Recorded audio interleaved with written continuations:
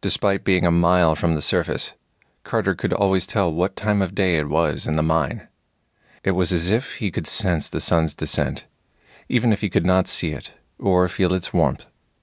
The darkness in the mine always got heavier, and the headlamps seemed unable to push it back as far once the sun set.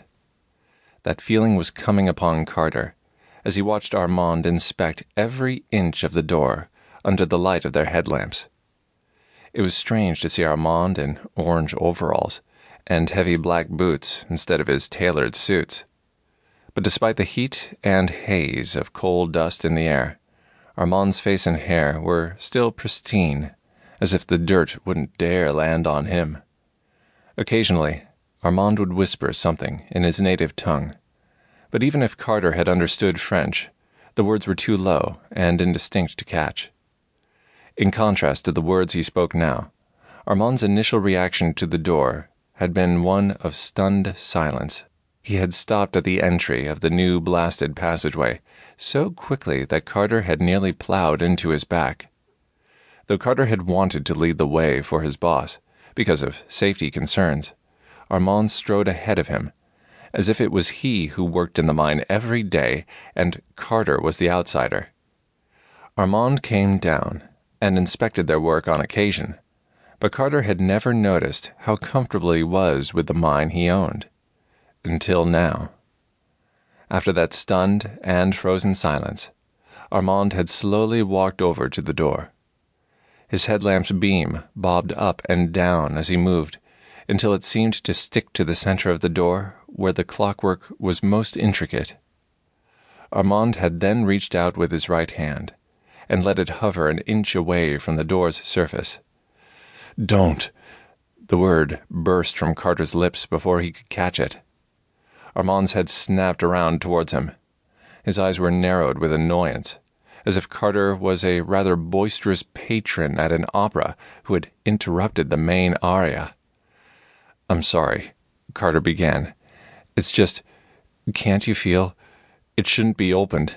If you touch it—" But Armand held up a hand to silence him before turning back to the door.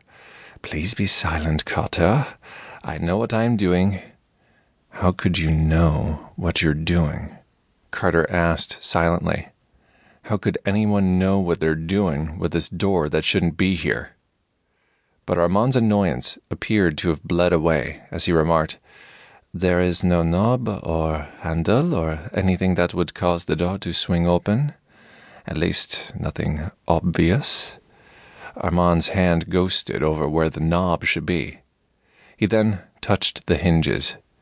"But clearly it is meant to swing open towards us. But how to get it to do that?"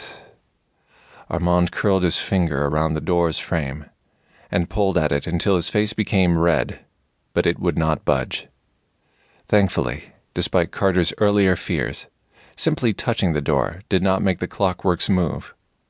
In fact, the door appeared locked.